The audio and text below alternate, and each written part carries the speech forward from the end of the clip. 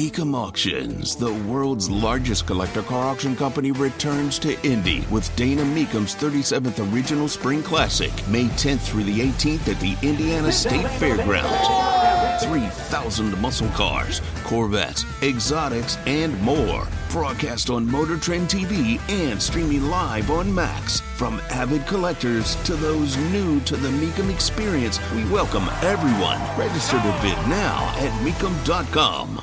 On the Andy Moore Automotive Group hotline, you will find him at M. Lombardi NFL, the former general manager, three-time Super Bowl winning NFL executive, the host of the GM Shuffle podcast, and somebody that I always find myself drawn to on Twitter to find out what he's talking about regarding a variety of NFL situations. Michael Lombardi joins us. Hey, Michael, welcome back to the show here in Indy. How are you? I'm doing great, thank you. How are you? Fantastic. I want to start. For me, this is like old hat. I mean, we've gone, it seems like every year there's some kind of circus, some kind of weirdness going on around here that is counterproductive to getting on the path to winning. And we find ourselves in those situations again between running back Jonathan Taylor and the Colts right now. If you were doing this, what is your solution off the top of your head? Where should both sides go that clearly cannot find common ground presently? Well, I think the common ground is look exactly what Jonathan Taylor said on April the 19th. He put a pen to paper. He signed a contract. He's got a rookie deal at 4 years. The beautiful thing is, if he has another great season, then he can start talking about contracts. But, he has really very little options, and it's not because of the Colts. It's because of the CBA. I mean, that's been negotiated. They don't want holdouts in the NFL anymore. So, to me, if I'm Jonathan Taylor, I get myself healthy. I get myself in great shape. I go out and have a great year and then see what the future holds. I mean, there's no rule that someone's got to pay you $15 million a year. Like, there's just no rule in that.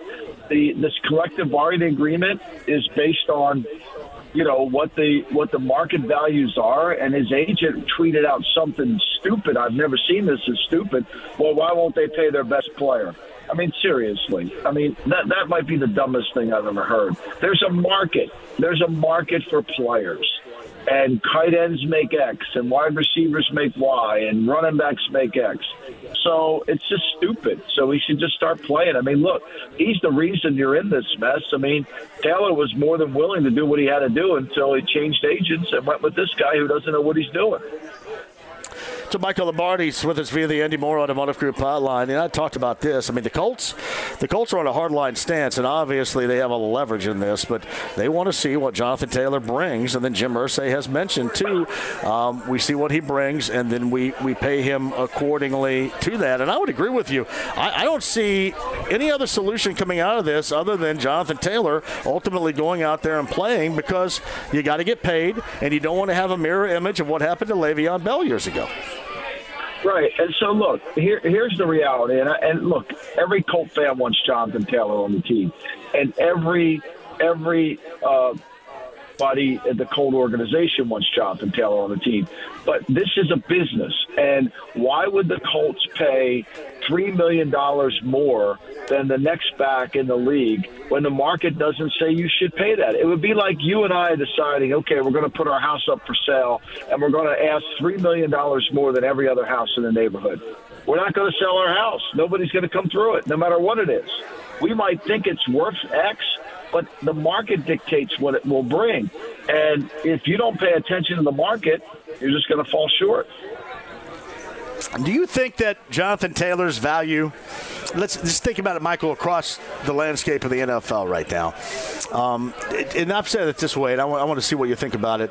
I think that both sides need one another here, unlike what we see oftentimes with that running back position around the NFL. Because to me, the Colts need him because he's 1A, the most productive offensive weapon they have, and trying to bring along a very inexperienced rookie quarterback. And he needs them because of the fashion in which they need him. It's viewed differently than other teams view their running backs right now. Can you look at this as being drastically different than a lot of organizations between their running backs and what they feel is necessary getting out of them from team to team right now, Michael? Oh, I think, look, everybody wants to have good players at all positions. But there's two different things we're talking here. We're talking about what the market value is and what the value is to the team. Those are two different things.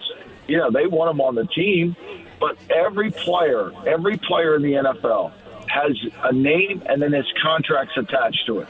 Everybody would love that. No doubt. Jonathan Taylor rookie contract's wonderful. Jonathan Taylor making $15 million. Some teams can't afford that because they've got money somewhere else.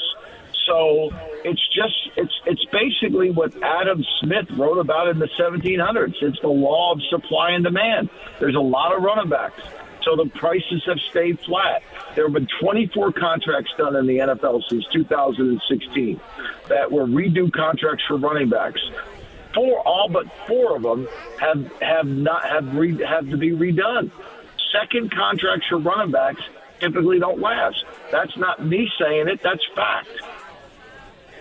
So Michael Lombardi with us via the Andy Moore Automotive Group hotline, the former NFL general manager, somebody we love having on and getting his perspective. Just for S's and G's, I guess, here, Michael, for a minute, what would be, let's just say, for example, there's a change of heart and the Colts said, you know what, we wouldn't mind to unload him right now. What would be the market for him as far as what you could get in return? Well, let's play this through, right? So he'll be a risk. He'll be on a franchise tag next year if someone trades for him. And then you've got to deal with the problem. Nobody wants to give up a high asset to take on your problem, okay? So even though maybe he's worth a one, nobody's going to give that up. And then not only do you have to pay the Colts a high fee, you got to turn around and pay Taylor and satisfy him. There's not many teams that want to do that. They just sit there and say, why would I pay Taylor $15 million a year, give the Colts a first-round draft pick, and why not just draft it back in the third round? I can get Aaron Jones in the fifth round. I can get some other player. May not be as good as Jonathan Taylor, but I got a cheaper contract. It's a hard.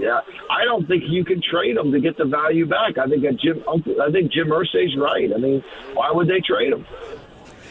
Michael, I have said this. It has been, rumored. Well, when people talk about trading Jonathan Taylor around here, people would suggest, well, get a positional player right now to help, or get a third-round pick. I think you're going to get lowballed so hard that it makes zero sense to put him out there and try to do that, because you're not going to get anything nearly what you would expect, or certainly what you would want in return on this.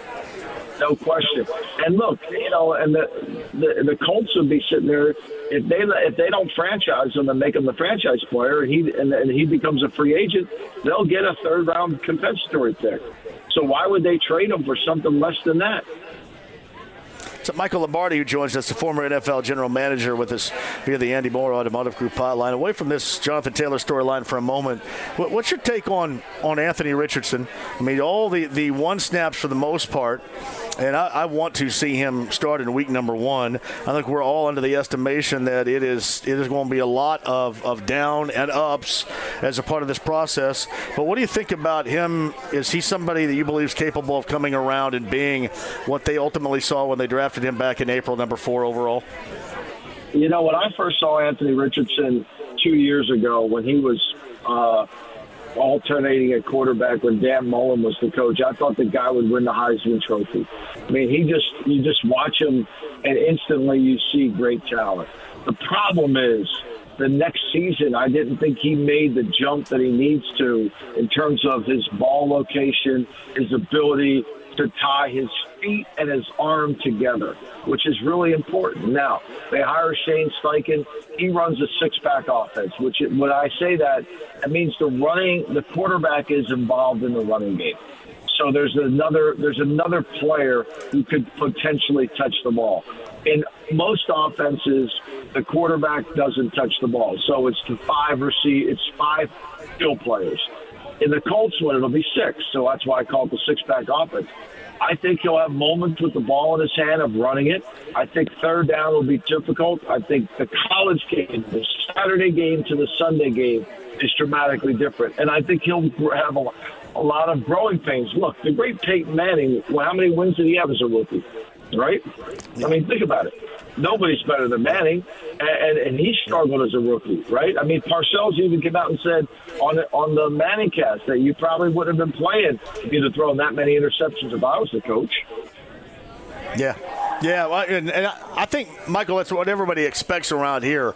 I think what the major concern is something you brought up initially in your response, and that is the ball placement. The accuracy, because, I mean, the dude can throw it over a mountain. I mean, he can throw it around the mountain, over the mountain. There's no doubt about that. He can throw it wherever you want to throw it, but is it going to be within a catch radius of anybody? And I'm talking about consistently, not just here or there. I think he can do that, but can he be a consistent ball placement type of specialist? That's what I wonder, I guess, overall. Is that something that with your past you can see taught? Can Shane Steichen and company teach that with Anthony Richardson at such an inexperienced age moving forward?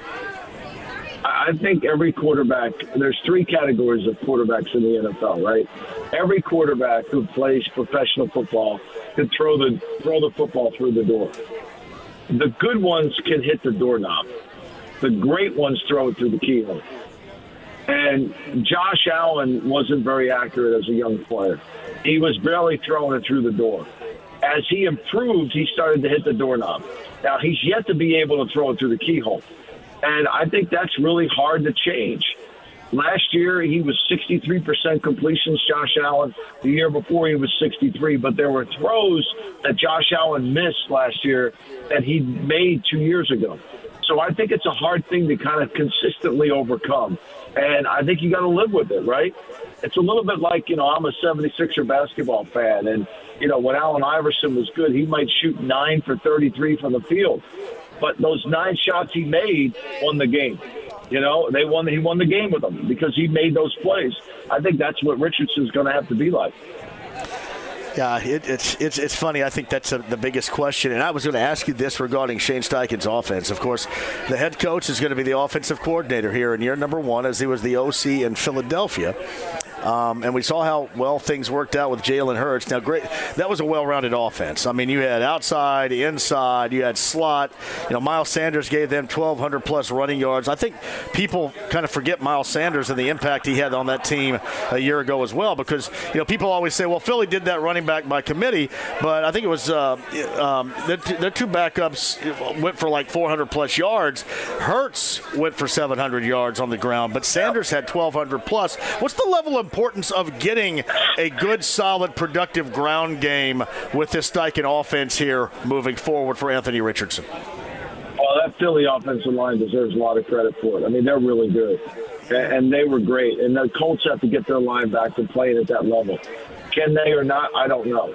Since Costanza retired, they haven't played at that level in the offensive front. So they need to do that. And that's where you're going to get your running game. Because, look, Philly –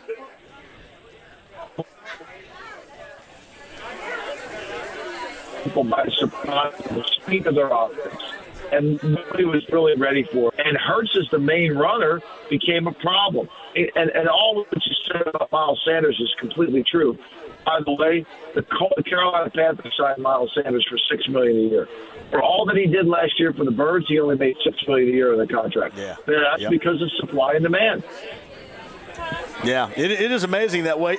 How much of the playbook that Shane Steichen is going to have here, Michael, you think is going to be similar to that of Philly? Is it just going to be a hell of a lot thinner?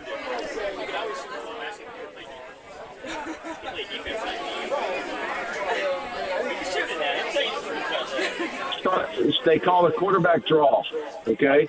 And Jalen Hurts fumbled the ball trying to change hands. They picked it up and scored. You know what the very next play was when they got the ball back again? Quarterback draw. They run the same plays in Philly over and over again. They just do them really well. Remember, football's a game about tendencies. If you can't do something well, then you're not very good. Yeah. I mean, it is so much, and you know this too. It's forcing your will on your opponent and being able to do that consistently. Yeah, we see that so much. Kansas City, I mean, regardless of even personnel at times. I mean, I know that they have the usual suspects starting with Mahomes and Kelsey, but, it changed up at wide receiver, and running back, whatever. They keep hammering you with what they do. And then ultimately, if you're a lesser team, which we have seen, you relent and that's end up how you winning. That to me has always been how you do it in the NFL, and somebody like you would certainly know that. Yeah, I mean, I think if you don't have any tendencies, you can't be any good. Yeah. There's no doubt about that. So Michael Lombardi is with us. Hey, before I let you go, how's your podcast doing? We're doing good. GM Shuffle every Monday and Thursday. We've been going over the blue chips and red chips throughout the league. One thing about our podcast, we're going to tell the truth. We're not going to sugarcoat it. We're going to tell the truth. We're going to give you what really is going on in the NFL, not the kind of false narrative that goes around. And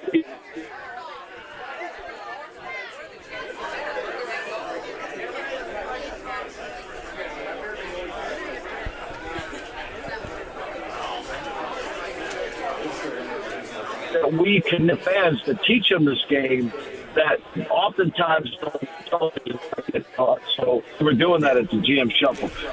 Well, I always love having you on here, Michael, and if you don't mind, I'd love to do this again as well. Thanks for coming on late in the week, and you join us anytime. Michael Lombardi right there. I think we're having some problems with his phone there at the tail end. Whether it's audiobooks or all-time greatest hits, long live listening to your favorites. Learn more about Kisqali Ribociclib 200 milligrams at KISQALI.com and talk to your doctor to see if Kisqali is right for you. But on the Andy Moore Automotive Group hotline, all you need to know regarding the upcoming season of college football, the guy literally does know everything. It's a rite of passage with this magazine, too, to get you set. PhilSteele.com, and joining us, the great college football writer, Phil Steele. Hey, Phil, thank you for the time. How are you?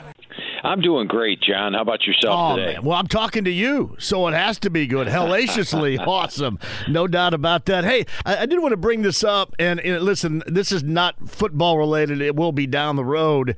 We knew all this movement was going to happen once again, and it's going to. We're going to bid farewell to the Pac-12 here, Pac-10, Pac however many, relatively soon. Is that what's going to happen? It certainly seems like that, John, but, I'll go back to when the Big 12 announced that Oklahoma and Texas were leading. At that point, the first thought in my head, 12's toast. The Pac-12 is going to grab some teams, the SEC, the Big 10, all grab teams from the Big 12 and forget about it. That conference is gone. And now look at the Big 12. So as much as I would say 90% chance that it's gone, we'll have to see what happens in the next week or so. Yeah, and it always does happen. There's no question about that with conference affiliation movement. Phil Steele is with us. I want to start with the Big 10 here, certainly in Big 10 territory. Let's start with Purdue in West Lafayette. New head coach, maybe some new philosophies going on around there, but certainly an offense, if you look at it under a microscope, that should be able to get some stuff done this year. Yeah, you would think so. I mean, you look at the quarterback situation. Hudson Card comes in from Texas. He was one of the top-rated quarterbacks out of high school, my number 9-rated QB. They bring in Graham Harrell, who comes out, an air raid offense still. So they throw the football. They've got Maccabee back at running back. Really impressed the way Maccabee emerged at the end of last season. Sheffield's back at QB. They do lose the top two guys, though, and Charlie Jones, Payne Durham. So I have some question marks at the receiver position, but 3 starters are back in the offensive line, and they added 4 transfers as well. So the offense should be pretty potent this year. It's a Phil Steele with us, Hudson Card and Graham Harrell. How do you like that combination of offensive coordinator and quarterback in West Lafayette? I think it should be a really good combo. I mean, Card's a guy that, like I said, he was my number 9-rated quarterback out of high school. He's already started games at Texas, so he's played big-time football. And then Graham Harrell's a guy that has pretty much produced good offenses no matter where he's been, including USC. Phil, you look, too, at Ryan Walters, first-year head coach, comes from more of a defensive philosophy angle, coming off, obviously, of the time Jeff Brom was there and was much more offensive. The expectation of this team gelling with more of a defensive philosophy to start with as head coach of this team. Yeah, and he calls the defense organized chaos. And, when I went over the defense with him, he was pretty bullish on what the unit he's going to have on the field this year. Now, after our conversation, he did add in a couple of transfers from Ole Miss, but he already had on board a Stanford transfer, a Penn State transfer up front, Arkansas transfer Isaiah Nichols, and I asked him how he felt about the defense. He said pretty good. So I think it's going to be a good defense this year. It is unusual to go from a offensive-minded head coach to a defensive-minded head coach. We'll see how that portrays, but it should definitely help out on the defense and the talents there, according to Coach Walters. And staying in the Big Ten here, Phil, let's go down to Bloomington, too. And IU fans always have this hope regarding the start of a football season, and sometimes it doesn't take very long to dash a great deal of that hope. What do you look at to start with Tom Allen and this team trying to make it back from a bad season of a year ago? Yeah, and I think they're pretty much going to be picked last in the Big Ten East coming into the season. Of course, that's pretty much been the case in a lot of Tom Allen's years. And you look at the fact that it's an inexperienced squad. They only have 5 starters back on offense, 3 on defense. In fact, they're number 123 on the experience chart. A lot's going to depend on the quarterback. And last year, they went through, 5 different quarterbacks last year. Hopefully they can keep one healthy this year. And if it is somebody like a Tavon Jackson, then they should be in pretty good shape. I like the running back core with Henderson, Turner. Turner's coming in from Wake Forest. Maybe you'll be like the Wake Forest transfer they had at Michigan State a couple of years ago. Jalen Lucas also at the running back spot. You look at the receivers. They had a Fordham transfer in DeQuez Carter. And here's the thing I learned, John, when I was going through the teams with the coaches. I talked to 123 of the 133 head coaches. And after about 5 or 6, I kept noting all these FCS guys that had transferred in and started. FCS guy transferred in, started. Asked a couple of the coaches about it. They said as long as they had the experience playing at the FCS, they generally were bigger, stronger, faster when they came out of high school, come in with a chip on their shoulder, grateful for being there, and almost 85 to 90% of them produced right away. So I think Carter can produce right away coming in from Fordham. Offensive line, a little bit of a question mark, but they have Bob Bostad coming in from Wisconsin as the offensive line coach, and he should make a huge difference. And defensively, they got to stay healthy. They brought in a ton of transfers. Andre Carter from Western Michigan, Philip Bliddy from Texas Tech. Aaron Casey is back at linebacker. They had in a Stanford transfer and Mangum Farrar. Cornerbacks are both transfers from Texas Tech and Texas. So a ton of transfers coming in. There's no doubt Tom Allen's on the hot seat, but I'm rooting for this guy. He's always got the most out of his team.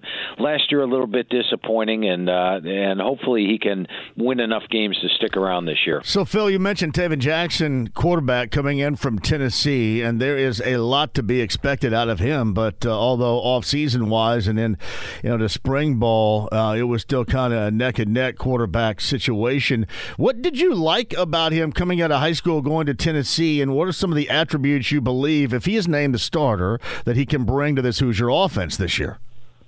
Well, first of all, he's a tough kid, and that's always a good thing. He's a hard worker, and he's got that core confidence in him, a little bit of moxie, and you like to have that in a quarterback. So this is a player that I think has got the physical tools. He's got the inner tools, and so he's a leader. He's athletic. He's long, and he's a multi-sport guy. So and that's Tom Allen always likes to have those multi-sport guys there, and they've done a lot. So he brings some confidence and swagger to the room. I think there's a lot of positives about Tavon. All right, let's look around. And Phil Steele, the almanac that you get into before every college football season, it indeed is a rite of passage. It is the college football preview. You can pick it up right now. Phil Steele's with us via the Andy Moore Automotive Group hotline.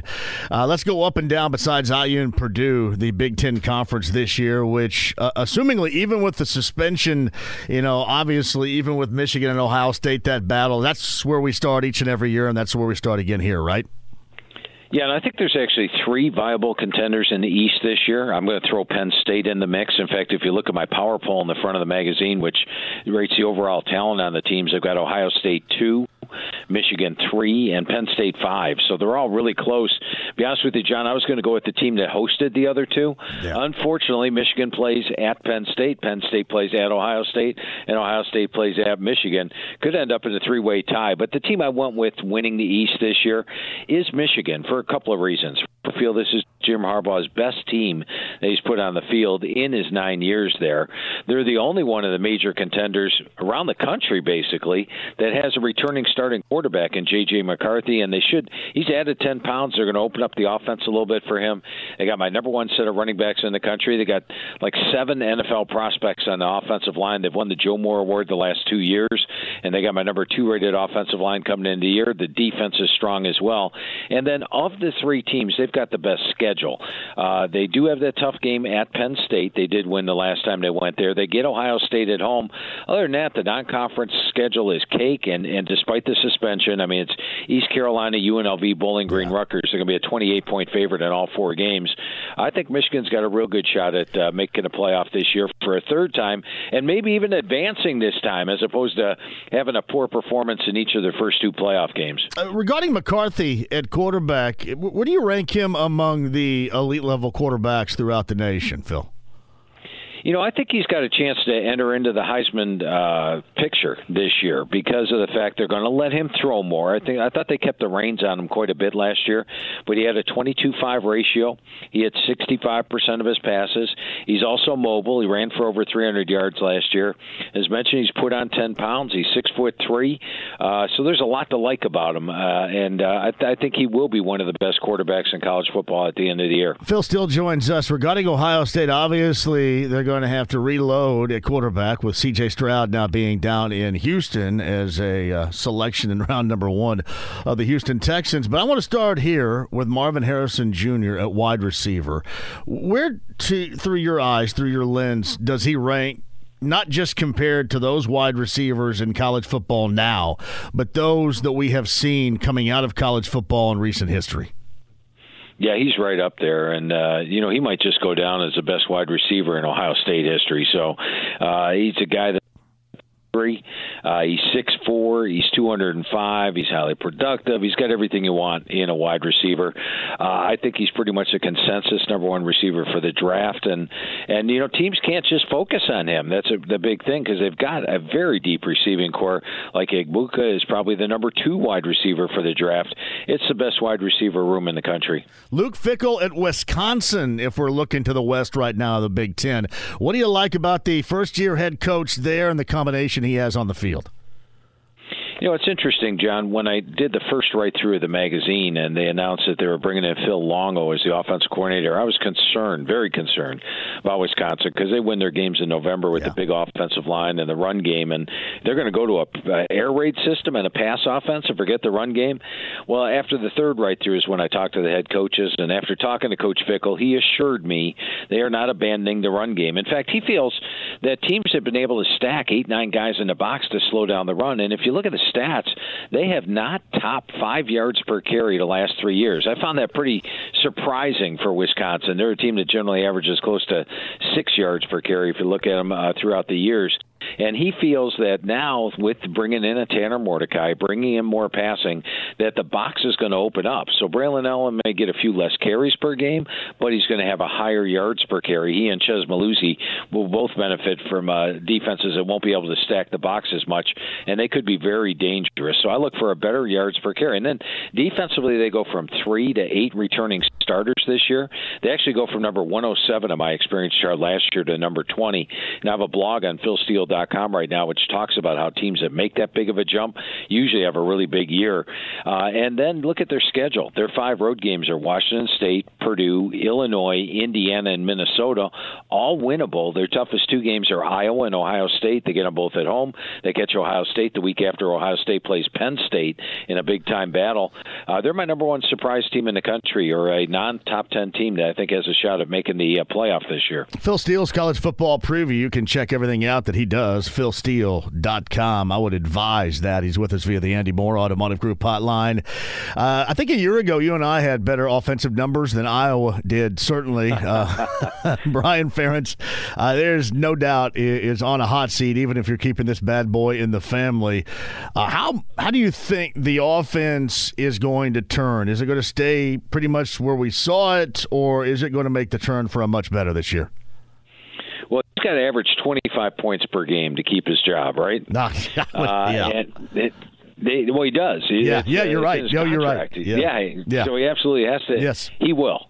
He absolutely will. You go back to 2 years ago, and everybody talks about Iowa. They don't have an offense. 2 years ago, they averaged 31.8 points per game. And true story, John. The second I saw Cade McNamara's name in the transfer portal, within 5 seconds, the first thing that popped in my head was go to Iowa. Perfect fit, and he is. He's not, he's a game manager, but that's not a negative thing. It's a positive thing.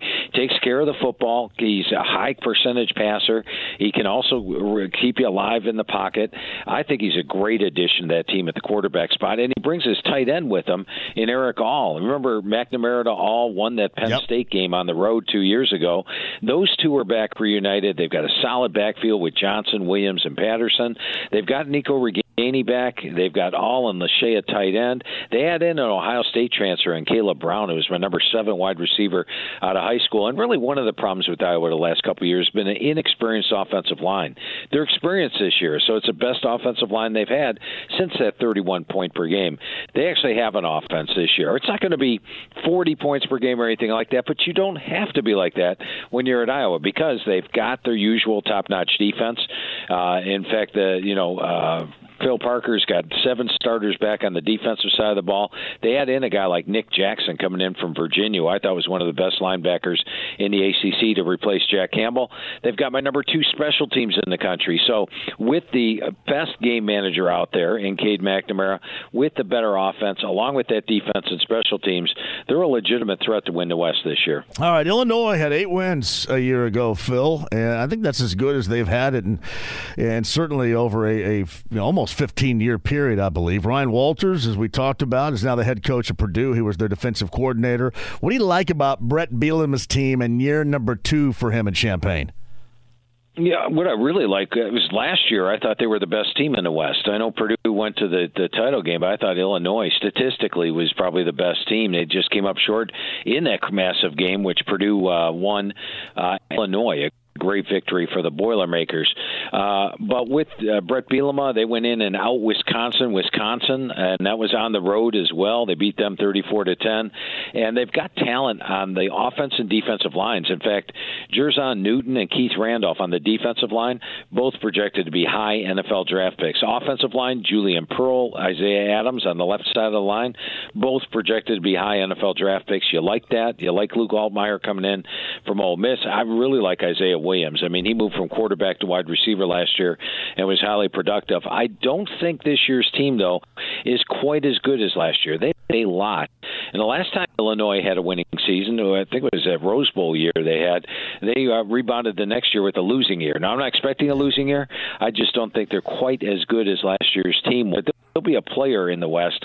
I have him coming in third. Phil Steele's with us, and when we close out the Big Ten, I want to get your thoughts on Matt Rule. Obviously, his NFL time didn't impress. You go back to, I believe, in Baylor and Temple in his first years, and it has been a struggle, but he got the teams on the ball sooner rather than later here. How are things going to go in year number 1 for Matt Rule in Lincoln, in your interpretation? Probably the best coaching upgrade in college football. I think going from Scott Frost to Matt Rule is a huge addition. And the situations he stepped into at Temple and Baylor, remember when he took the Baylor job, the national narrative was, why is Matt Rule going to Baylor? That thing is a toxic waste dump right now. There's suspensions, low on scholarships, everybody's leaving. And in his first year, he struggled in both of those, but he steps into a better situation here. I like Jeff Sims coming in from Georgia Tech at quarterback, Billy Kemp coming in at wide receiver, and he's got the transfer portal to work with. He also gets some talent back. I mean, Nebraska was not bereft of talent. I think they were just outcoached and lost a lot of close games. Now they'll probably win some close games. They actually make my most improved list this year, which means I think they go from all these. They haven't had a winning season since 2016. I'm calling for them to get back to a bowl game this year. I don't think they're yet ready to contend in the West, but a bowl game is definitely within reach. All right, Phil, before I let you go here, let's go a little bit more nationally here out of the Big Ten. Is Georgia going to continue this dominant path? And obviously the SEC is always loaded, and let's look around the rest of the country, I should say in this case, and tell me who you like among these teams to start this college football season. Yeah, and starting with the SEC, naturally I'm picking Georgia. I got them to win it all. Everybody's going to pick Georgia this year. Now, ironically, no one has three-peated as a national champ since the 1930s when the Minnesota Golden Gophers did it. But Georgia lost 5 players to the draft on defense. Guess what? Last year they lost 9 players to the draft. So they're actually more experienced defensively than last year. I think Carson Beck will be a Heisman candidate at the year end because he's got my number 1 rated offensive line, number 4 set of receivers. I mean, they brought in the leading receiver from Missouri and the leading receiver from Mississippi State to their team, and to go along with the Mackey Award winner at tight end and Brock Bowers, and they've got a loaded backfield as well. So Georgia will be a double-digit favorite in every game except for their trip to Tennessee on November 18th. I do have them making the playoff. The other team out of the SEC is Bama, and while Nick Saban's been preseason number 1 each of the last 2 years, he's actually only won a national title once when preseason number 1, but now he's back to where most dangerous. The last time he wasn't preseason number 1 was 2020. End of the story, 13-0, undefeated season, number 1 in the country. He's got the talent. I think he'll get the quarterback situation figured out, and I've got Bama making the playoff as well. I talked about how I have Michigan getting there from the Big Ten. Let's go to the ACC for my 4th playoff team, and it's not Florida State like a lot of folks have, but Clemson. And I've seen Clemson not even in the top 10 of a lot of folks' preseason polls. But when I talked to Coach Sweeney going over the team with them, he said that the defensive line, and you remember 2018, how talented that group was, he said that this defensive line doesn't have the star power of 2018. However, they're deeper in talent and experience. I rate them the best defensive line in the country. At linebacker, they've got Carter and Trotter. Klubnik, I think, will do just great at the quarterback position. He was my number 1 rated QB out of high school. They've got Shipley and Maffa in the backfield and experienced offensive line and receivers. And then you look at the fact Clemson's lost a grand total of 1 home game in Death Valley the last 6 years. And their 2 toughest games, Florida State, Notre Dame, both at home. I've got Clemson running the table and making the playoffs. And for the other Power 5 conferences out there, I do have USC winning the Pac-12. And when I look at the Trojans, they've got the best schedule of the bunch. They also have the Heisman winner in Caleb Williams, who's pretty dynamic. And they were just a step from making the playoffs last year. Had they won the Pac-12 title game, they would have been in the playoffs. They only have 1 really tough road game in conference play. That's at Oregon.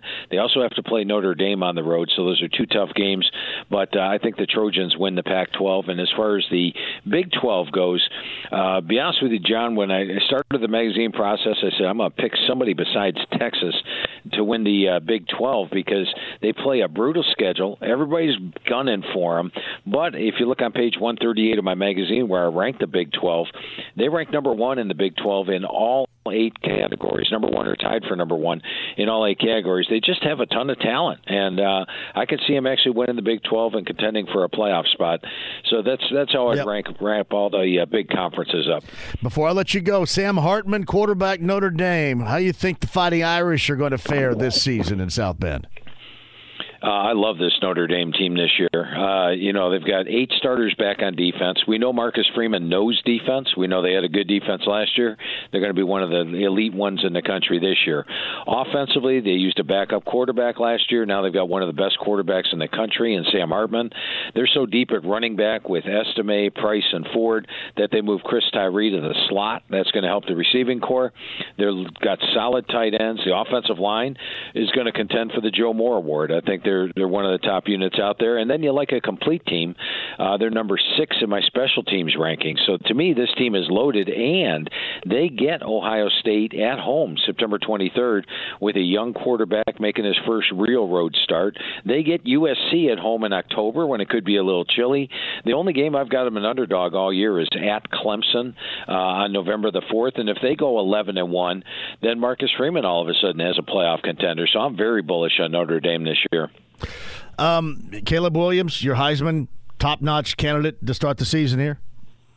Yeah, he's the favorite to win it. But, John, if I was to pick from either Caleb Williams or the field, I would take the field for the following reason. Basically, the Heisman repeat has only happened once, and Caleb Williams would not only be competing against every other player in college football this year, he's competing with himself from last year. Remember, last year he had 67%, 42 touchdowns, and he ran for another 10, 5 interceptions. interceptions all year. He had a phenomenal year. Now, if he gets, let's say he throws for 35 touchdowns this year, people will say, oh, he had an off year.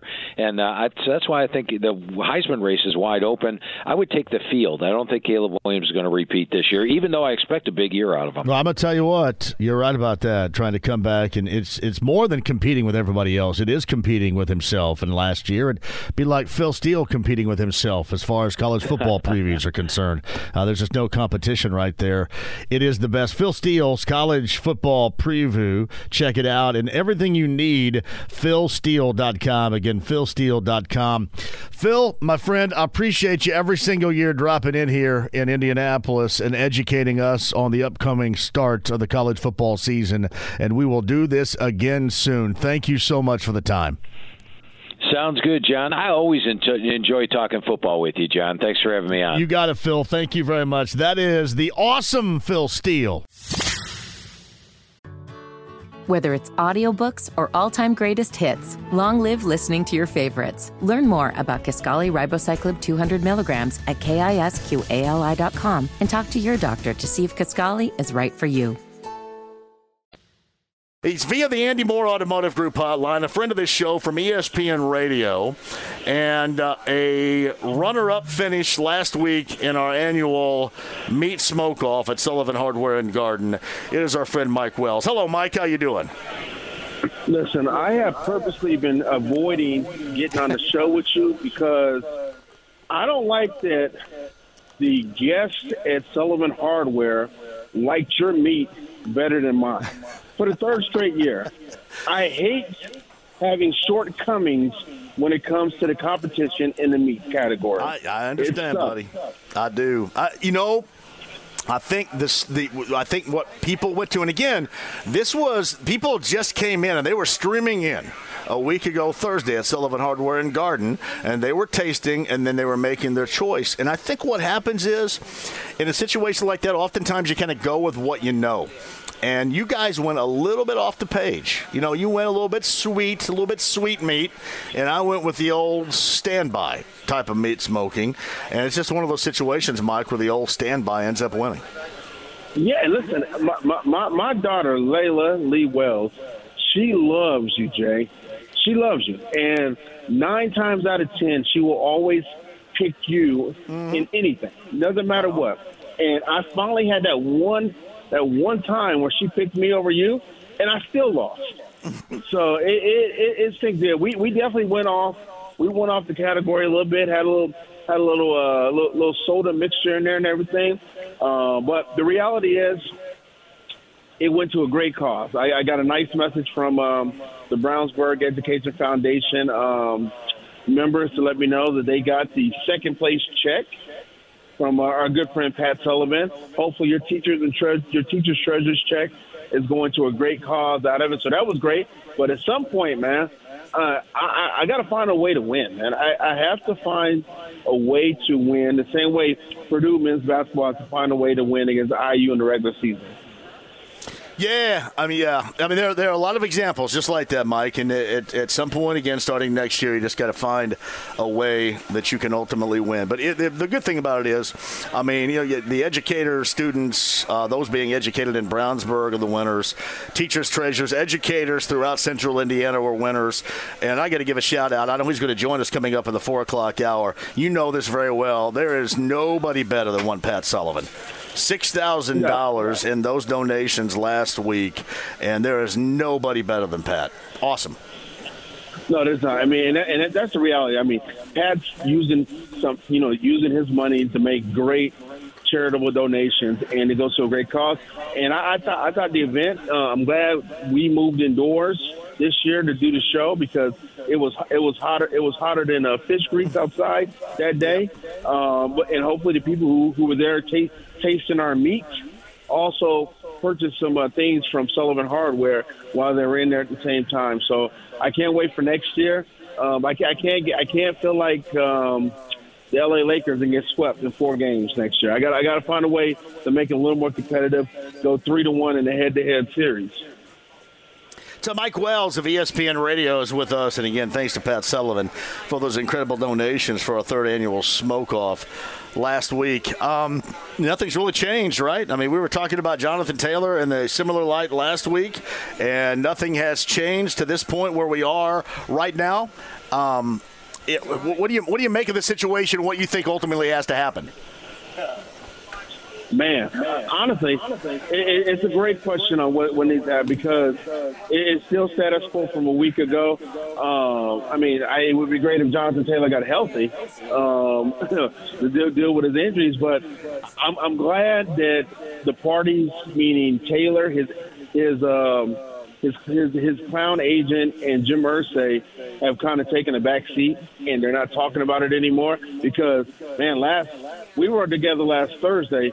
Saturday was crazy between Taylor and Irsay meeting, Irsay talking to the media, Taylor going on social media to poo-poo the whole back situation. So it's good that things are quiet. It sucks that they're not publicly talking, which would help your show and other people talk about things.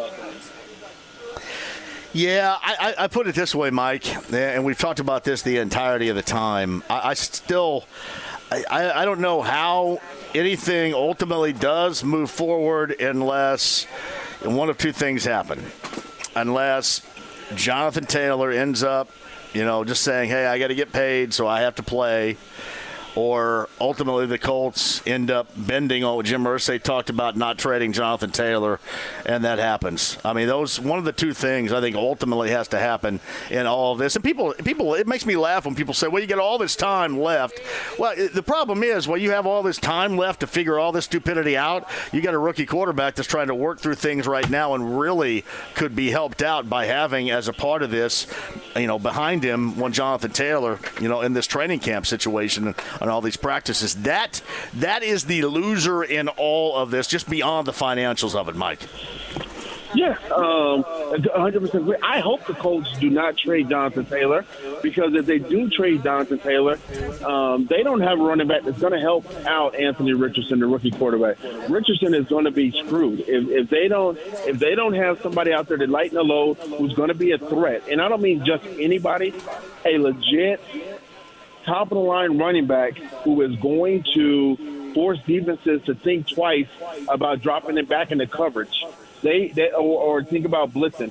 They have to get it resolved. So I hope Taylor doesn't get traded.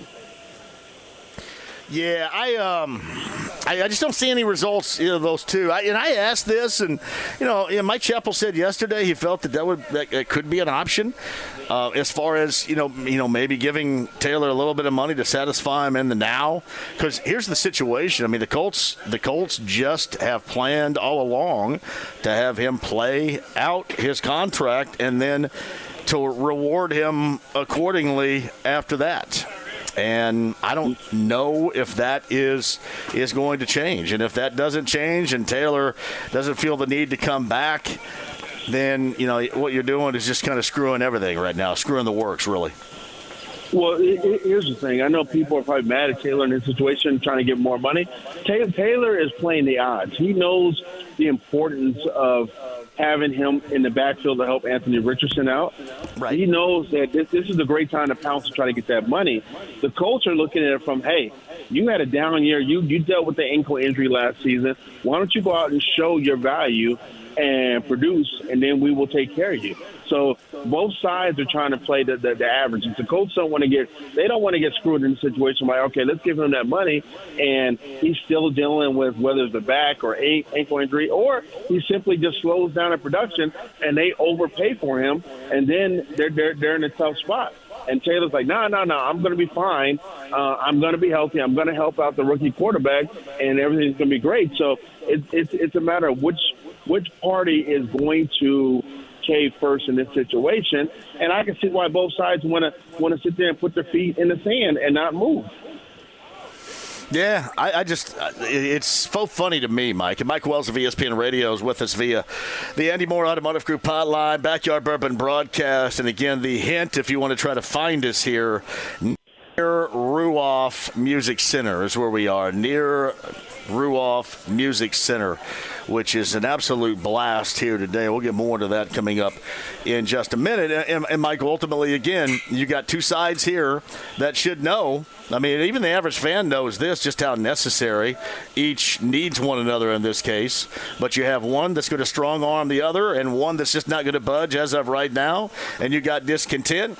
You got these players being asked about this on a daily basis. I mean, you think the people listening to this show, Mike, right now, get sick and tired of having to hear about Jonathan Taylor. People were asking me that when I was playing hoop last night. You get sick and tired of talking about it? Absolutely. I mean, it's going to be to a point. I was worn out with all this Andrew Luck stuff. But this stuff now is really wearing me out, and there's no end in sight. And really, the kicker on this is both sides need one another. I mean, it's just unlike anything else right now in the NFL, where you can just dispose of your running back if you want to, but both sides need one another more than any other situation in the NFL, and the fact that you can't come together on anything right now is incredibly ridiculous to me. And here's something else. Something else to think about.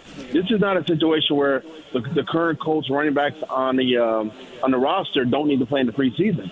Once preseason games start, these guys have to get out there. And I know, the starting O-line probably won't play much in the preseason. But if you don't see much out of the running game, that's going to put that should put more of a sense of urgency from the Colts side of things to try to get things resolved.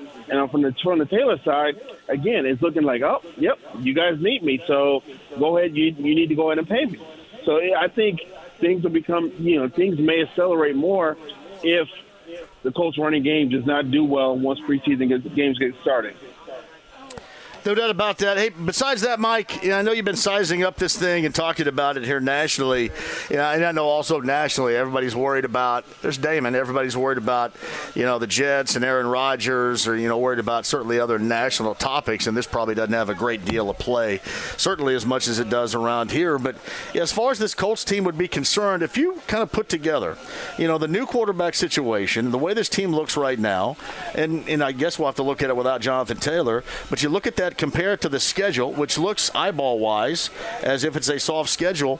How competitive would you expect this team to be as we consider it right now playing without Jonathan Taylor? If we set that over-under on 6 wins, where would you be going without the services of Jonathan Taylor? Listen, I don't have I'm about to pull the Colts schedule up right now, but before I even look at the schedule, I'm going to say an under 5 games. I mean, they got an opportunity. Actually, it's Jacksonville, Houston, Baltimore. Then you got the Rams, Tennessee, Jacksonville, Cleveland. Oh yeah, no, I'm going under on 6, bro. I thought about it this way. I probably would have taken the under even with Taylor, and here's why. And this is something I think everybody's going to have to deal with. I think that you're going to roll with your rookie quarterback, and there are going to be a lot of situations in which aren't going to work out well for him. He's going to give you some wows. He's going to give you some moments to get excited, but at the same time, I don't know how many deliverable wins there are even on that soft schedule. So I think even with Jonathan Taylor, I would have taken the under. People go, well, wait a minute, you have them winning one more game than they did in that circus of a season a year ago? And yeah, as of right now, I do. Until you see otherwise, this team in a position that can help carry it, because somebody's going to have to end up carrying the load, and I just don't think they have that anywhere near roster-wise to do that, even with the soft schedule we look at right now, Mike. Oh, my goodness. So basically what you're telling me is your Monday shows are going to be blah as far as excitement goes from the team. I don't mean you'll do just fine for keeping people involved, but from the excitement standpoint of the Colts, it's going to be like there's nothing's going to be there. I said this needs to be a situation to where you under talk it up and you over deliver it, and we saw that a year ago. with the Pacers. I mean, hell, they didn't make the postseason, but I mean, hell, everybody acted like they did. I mean, the excitement, as they finished off the regular season and not a postseason participant, the excitement was certainly there. The excitement has been there this offseason through free agency and the draft and all that. They under-touted and over-delivered. And the Reds, for example, in baseball have done that. And that has been an exciting season. Even with the lumps that they have taken, certainly along the way, it's been an exciting season. And I think that the Colts are going to have to give you that. As I mentioned, I think from the quarterback, even with the inexperience, he needs to show at times this is the reason why the Colts chose to go with him at number 4. I don't necessarily think those moments will translate into more wins or the over 6 mark in wins, but I think it can keep a fan base around and interested. The problem that you have here is all this soap opera crap that we've been through so many different times. It wears people out. It wears the fans out, and you got to be careful of that. So I just think, again, you under-tout it and you over-deliver, and you keep fans kind of thinking that the path, at least with this quarterback, is the right one, even through the mistakes and the losses. Yes, and that's the thing. You want the fan base to say, oh, man, this Colts team will be better once they've got the quarterback. They will be better once they get X, Y, and Z to help Richardson out. That's what you want to be. You don't want them to suck and also say, damn, there's no hope in this quarterback. They need to hope they can get the worst record and get Caleb Williams next year out of USC. You don't want that to be there. You want them to say, all right, the QB spot is finally resolved. Now they need to go out and get this player to help out in these certain areas. If you have that, if you're able to get through that with a team with less than 6 victories, I call that a successful season despite missing the playoffs. And, buddy, that's exactly what we saw with the Pacers last year. And they feel good regarding a lot of things right now that other franchises wouldn't feel that great. Other fan bases and in the NBA wouldn't feel that great about. But you saw a reason to be happy about the direction of it. And that's, I think, where the Pacers are right now. And that's the path in which the Colts are going to have to get going down here relatively soon. What's going on tap for you this weekend, buddy? Oh, man, I'm actually down in Chris Hagan territory of Birmingham, Alabama. I've been out here at a conference all week long, heading back fairly soon. But, yeah, I'm gonna lay low, man. The kids back in school. Did center girl go back to school this week, too? She did, yeah. You had to look. Ask your wife to show you the picture of Lainey, how excited she was about going back to school. It was written all over her face. And that's exactly how I would feel if back then, if they said, hey, John, we're going to go back to school on August the 3rd. I would have had the same facial expression right there as Lainey did yesterday when she went back, yeah. Oh, that is too funny, brother. Hey, have a great weekend. And by the way, congratulations again on kicking my ass for the 3rd straight year. My brother, I'm just glad you're involved, and it does so much good for so many, and I'm incredibly proud of that. Thank you for being a part of it.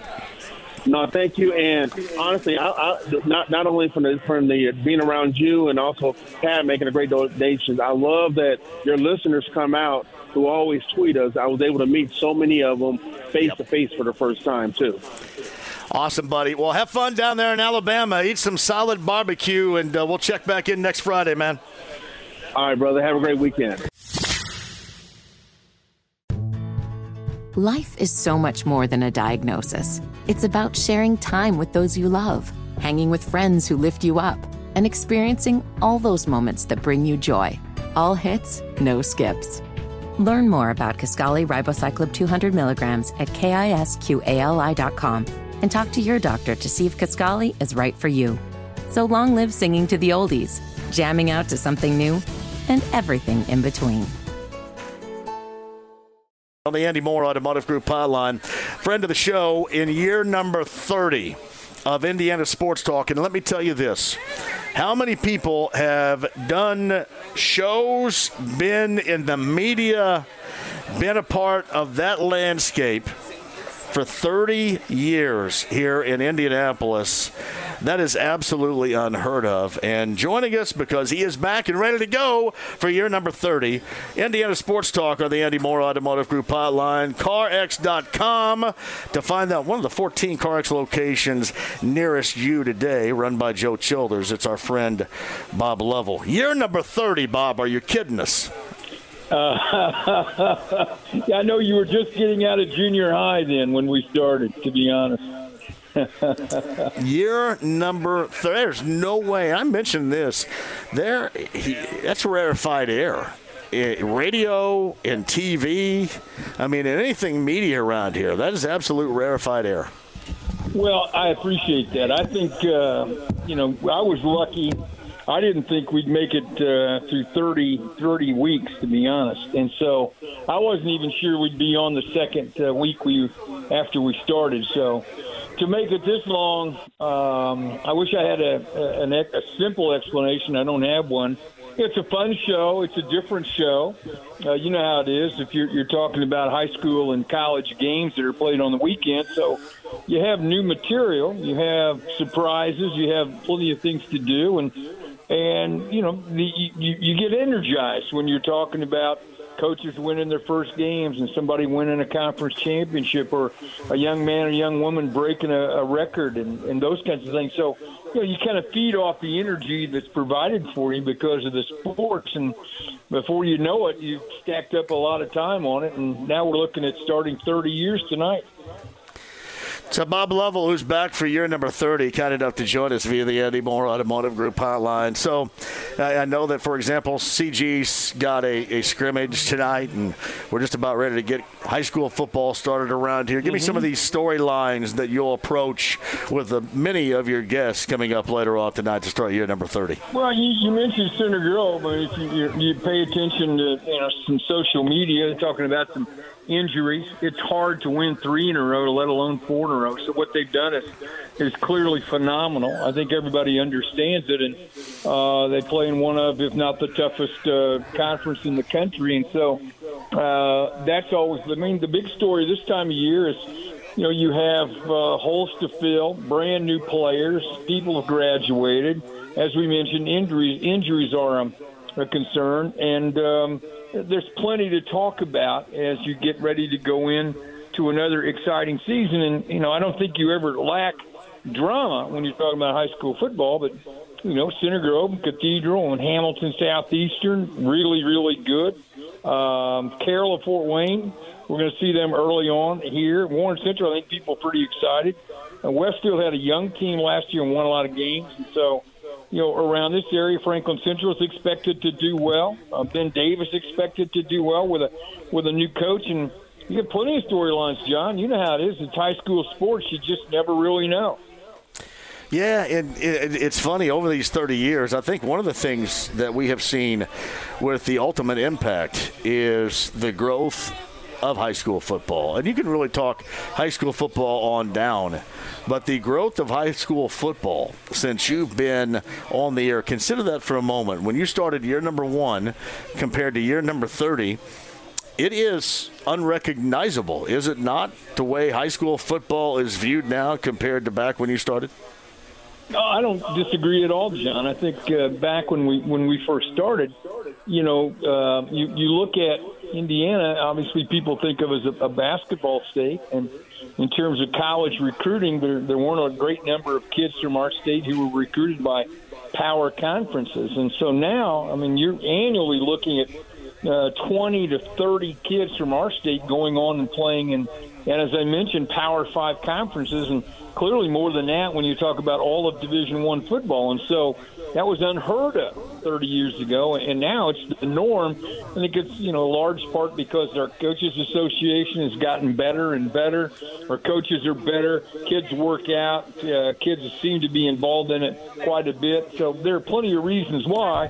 But I think the number one thing is the bar's been raised, and kids have been striving and getting opportunities to play at that next level, so to speak, and then go on. You're seeing some Indiana guys on NFL rosters, and so it all feeds on one another. Yeah, there's no doubt about that. That's the thing that I think I noticed more than anything else regarding, if you're just taking for example, the last 30 years is that alone. And just the growth of football. And there are a lot of different factors in it.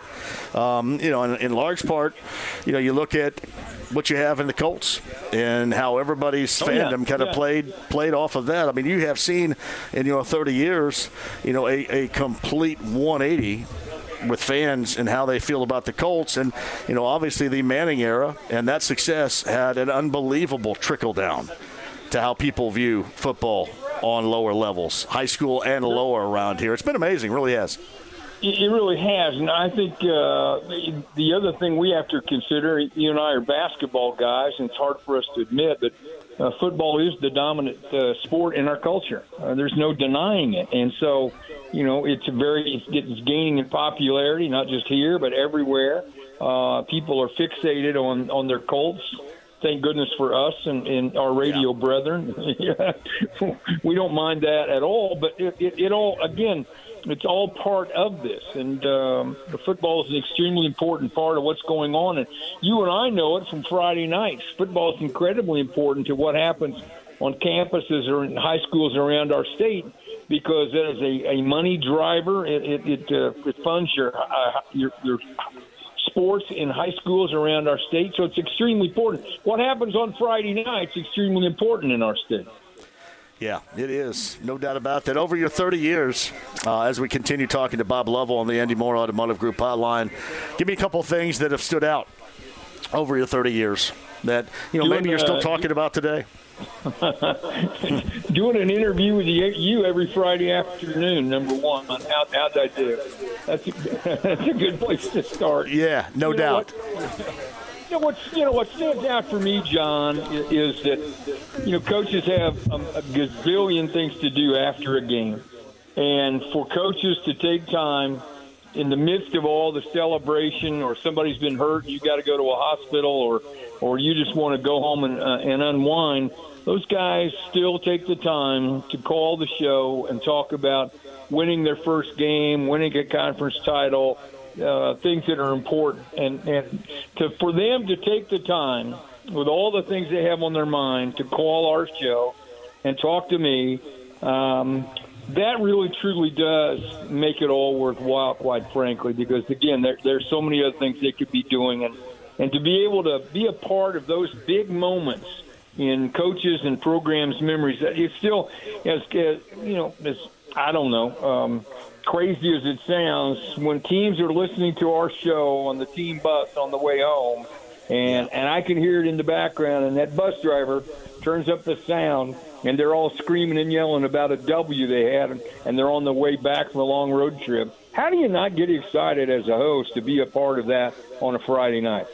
I was trying to think of those that have 30 years in this market, that would equate to you right now. I mean, Debbie Knox, Chuck Lofton, or two to come to mind right now. Dave Calabro, but I think Operation Football, I think Dave's Operation Football, we're on the same timeline, John. I think he's done it for 30. I think that's the deal. So, yeah, you're right. Yeah, Calabro. I was going to say Chris Wright, I think, has been around here for maybe that length of time. But, man, it's few and far between. And you know how I think of you, how much I love you. I do. And it is absolutely fantastic to have you back. Let's make year number 30 one hellaciously awesome year, all the way around, from high school, collegiately, everything that you cover on a Friday and Saturday night basis. Make it one hell of a year. And welcome back, buddy.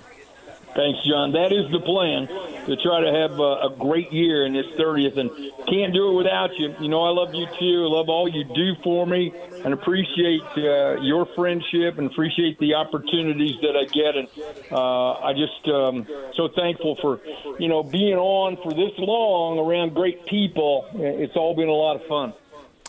There it is. Bob Lovell, he is back for year number 30 with us via the Andy Moore Automotive Group hotline. As always, brought to you by the 14 Central Indiana CarX locations. Joe Childers run CarX locations. That's CarX.com today.